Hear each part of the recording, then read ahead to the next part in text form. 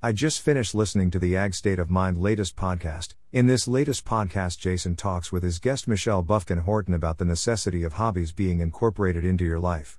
What the both of them had to say really hit close to home for me.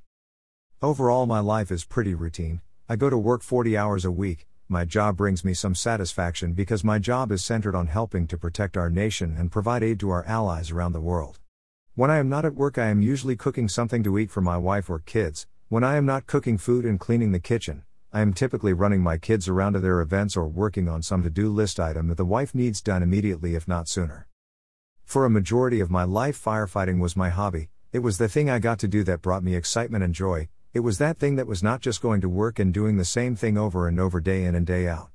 My life was balanced. I had work, family, and play until the day came and I could no longer be a firefighter.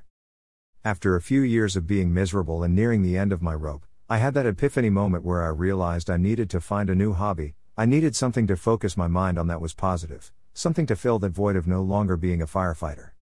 Woodworking became my hobby that I used to bring back joy into my life. It gave me something to focus my energy on.